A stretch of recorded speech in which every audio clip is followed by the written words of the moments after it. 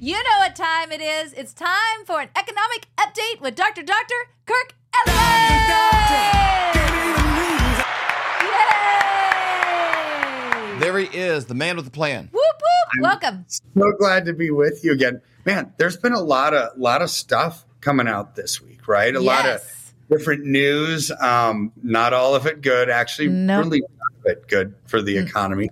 Nope. But we can go over some of that today because it's going to impact everybody's investments. I don't even care if they live in America.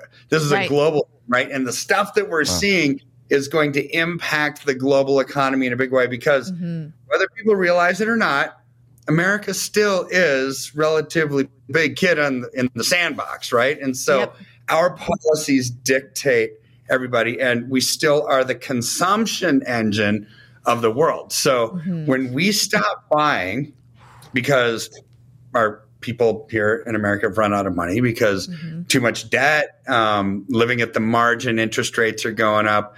Who else does that impact?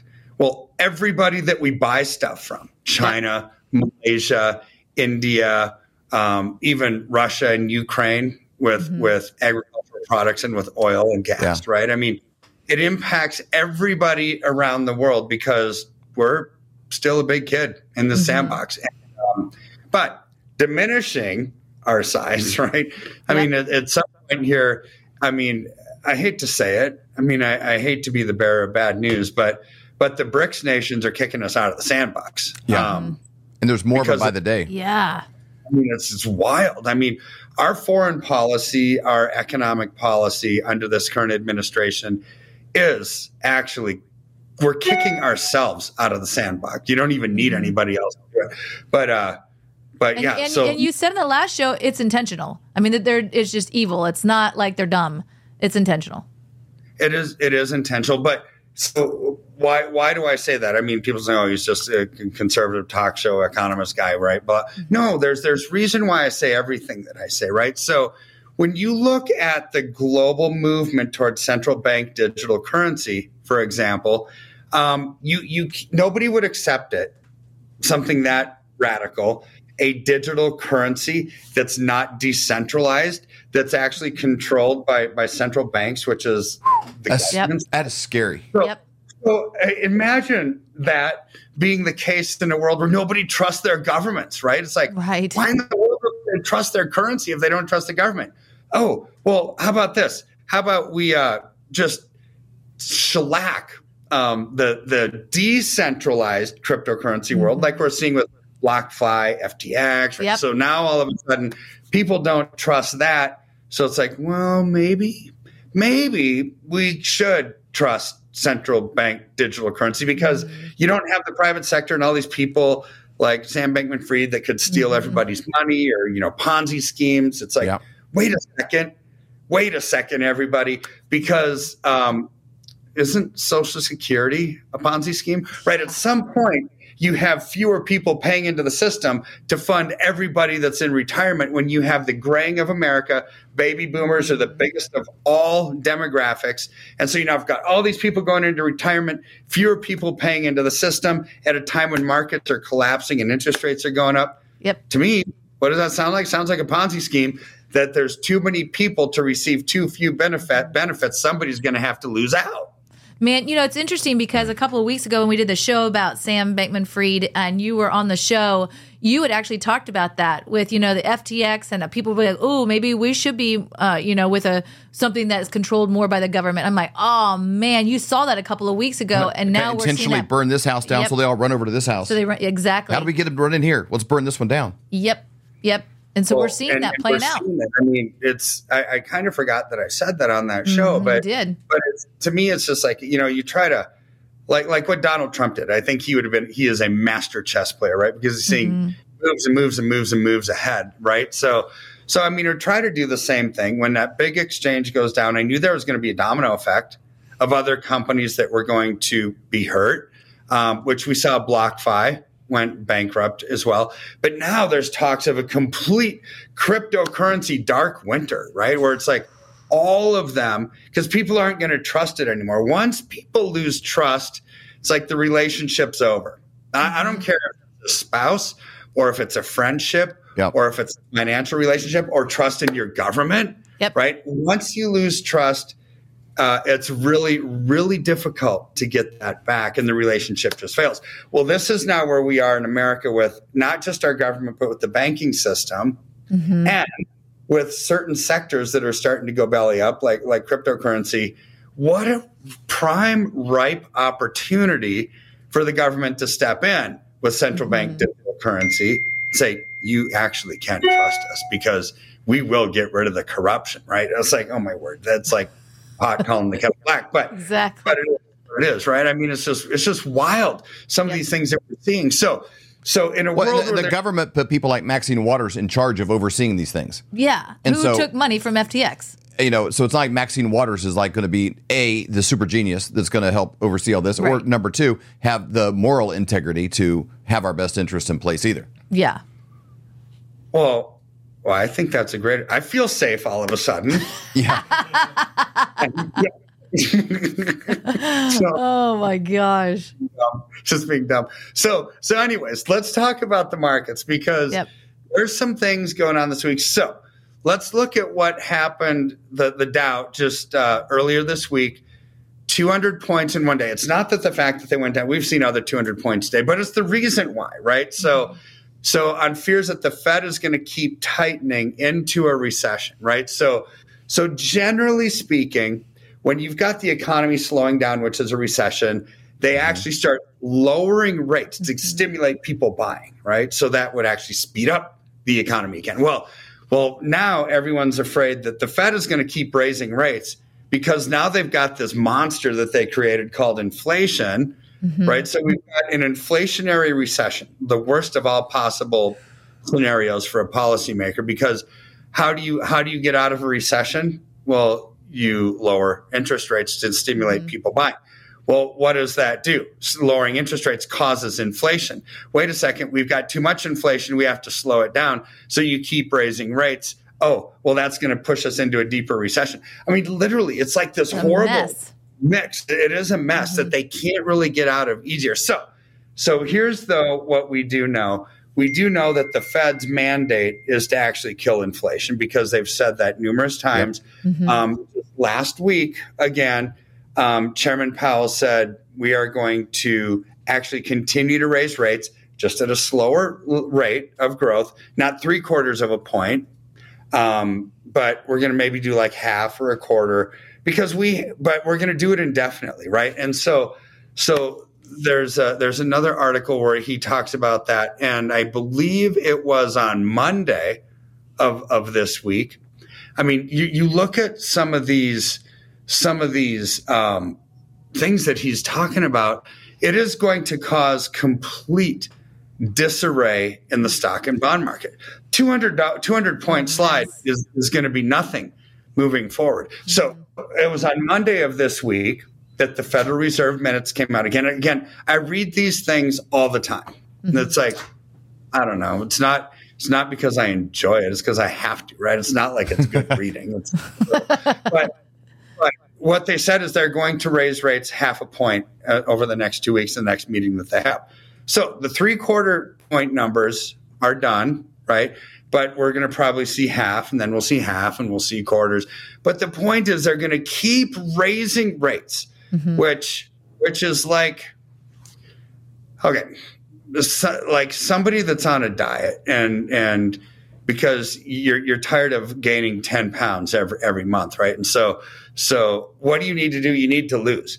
But next month, I only gained 5 pounds this month. I was expecting better to gain than 10. The 10.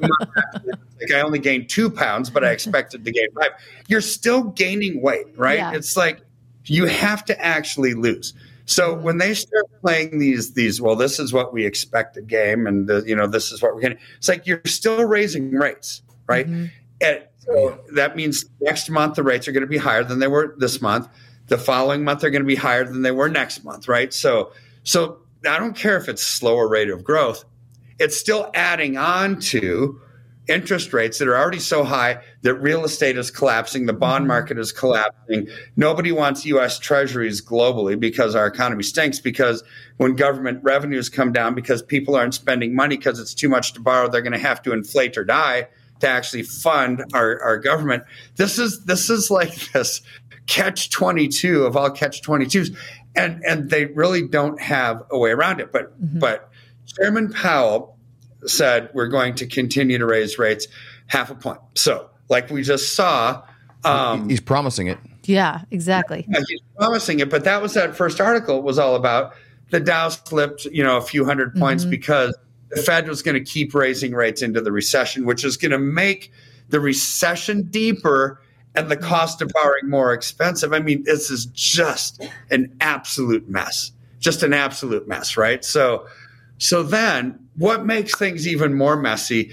What is going to cause prices to go up even more? Well, what is one thing that everybody uses other than food, right? To fuel our house, to fuel our cars, to build anything manufacturing wise. You need oil to run gear, to make plastic, right? So yeah, even though the wrappers and styrofoam and everything stuff comes in, everything requires oil. Everything is petroleum based, right? So the G7 is putting a cap on Russian oil. So Russian oil is not small potatoes. It's like the 4th largest oil producer on the planet, right? So what's the European Union doing and the G7 nation? They're capping Russian oil at $60 a barrel. Okay. So here's the problem. They're trying to do that for economic sanctions, right? But oil should probably hit $150, $200, $300 a barrel down the road. But the G7 nations aren't going to pay Russia any more than $60 a barrel. So why would they sell it to us? Well, they wouldn't. I was going to say they right. Any of the G7 nations. So basically, what we just did, I mean, this is insano policy, right? This is just the dumbest thing ever, is we're putting a cap on it. So what we just did is we gave an economic benefit to China because Russia and China are in cahoots with each other. They're all part of the BRICS nations, right? It's like, well, you know what? We're going to have all this oil, and the G7 nation said they're only going to pay us $60. So really, China could possibly get cheaper oil than others, right? Because they're in cahoots with Russia, and so now is Saudi Arabia, right? So all this is just the dumbest of all dumbness of policies, because what are we going to have? One of the largest oil producers in the world not selling us oil. What is that going to do to supply? It's going to cause supply to come down. What happens when supply goes down but demand is still up? Prices go through the roof, right? So we think we have inflation now. The price of oil could actually hit $200 to $300 a barrel by putting a $60 cap on Russian oil because of the supply disruptions now. And that will not just impact travel on airplanes and in cars. It's going to affect people's ability to heat their home or not heat their home, or to cool their home or to not cool their home, or to cook their food, or to buy anything that's manufactured in a machine that uses oil to grease the gears and everything else, right? So these kind of policies are so dumb. But yet, like we've talked about before, Stacey, and you and I have talked about this, it's like, but I think it's just meant to be, right? It's that there's people that are so evil, they want the U.S. economy to destroyed. But why? Why would you want the U.S. economy? Well, if you're a globalist and you want this global utopia, global government, global currency, global political structure, well, you have to get rid of the big kid on the block. You have to get rid of the world's reserve currency. You have to get rid of the world's largest economy, the most powerful military, all of it, right? So how do you do that? It's expensive to go to war against America, and you probably lose. Right. So what do? You destroy our wallets. Pretty easy to do with economic sanctions and things that they're doing. So in this utopia moving forward, where there is this march toward globalism and this march down the road to serfdom for us as Americans, this is what they are doing. This is why what we've talked about, I think it's planned. Pretty sure that it's planned, right? Because it's either planned or it's stupid. Well, I don't think anybody in governments is actually that stupid. I just think they're evil, like we've talked about before. So therefore, it's planned. And we just have to recognize that. We have to recognize it for what it is and what we can do to protect and preserve, right? Yes. So that's the question. Because as you're talking, I mean, I see this a lot, but I mean, when you're talking, it's like, oh my gosh, it seems so hopeless. Is there anything that we can do to protect ourselves? The government's not going to protect us. What can we do to protect ourselves? Well, the government's not, neither is banks, right? Like the banks are running out of capital too, and people can't get loans when they need it. And who knows if you lived in China right now, everything that you have in the banks, they're not even letting you take it out. Right? It's like, oh my word. When they run out of money, what's their other option? It's like, well, we'll give you something that we don't have. Well, no, they're not going to do that. They don't have it, right? Right. So here's the problem. Things that people thought was safe in the past isn't safe in the present, won't be safe in the future, right? Because things changed. The things that are now safe maybe weren't safe in the past, right? Because everything has changed. So what I would do, and what we've been shouting from the rooftops for now over a year, and I'm sure glad that we have. Yep. Yeah. Me too. So glad that we have, because it's actually protecting and preserving and growing people's portfolios is precious metals, right? That's how you get out of the system, how you basically exchange a collapsing currency for something that's real, like silver, right? It's like you could use it for barter if you needed to. But that's like a worst case zombie apocalypse kind of a scenario, right? But what you do is you allocate into silver for the growth, for the safety, for the capital preservation. You get all of that now. That's right. It's not just about saving and protecting your assets. It's about growing your asset base. We get all of that right now because of the political dynamics of the global landscape that we're living in. So this should put a smile on everybody's face is you get out of something that's coming down, stock, bonds, mutual funds, real estate. You go into gold and silver, which is growing so much, like what we talked about on the last show, up literally 26% over the last 12 weeks. Amazing return. Most people would say, Kirk, I'll take that in a year. Right. You don't have to happen in 12 weeks, right? So, So incredible time, which is why you and David and myself and so many countless others can actually have a smile on our face when our freedoms seem to be eroding or are eroding all around us, because our finances aren't eroding with them. Right. Right. You do something about it. And this is where it's like, have the courage, the wisdom, the discernment to do what needs to be done. I just before we did this show, I was talking to somebody that actually called in from, Flyover Nation, right? And it's like, they were loved what we had to say, very reluctant to want to move forward because they were afraid what their advisor was going to tell them. They're going to say, oh, crazy, shouldn't do this. We've been we've helped your portfolio grow over the last couple of decades. I mean, it's a long-term relationship. Right. And I had to tell this lady, it's like, look, you can't be concerned about hurting your advisor's feelings, right? Because it's your money, it's not theirs. Right. At some point, you have to draw a line in the sand and say, look, you've done great for me over the last couple of decades, but things have changed. You didn't change with it. You simply don't have the tools to protect and preserve during this time in the economy. And they'll say, yes, we think that we do. It's like, no, you tell them, no, you actually don't.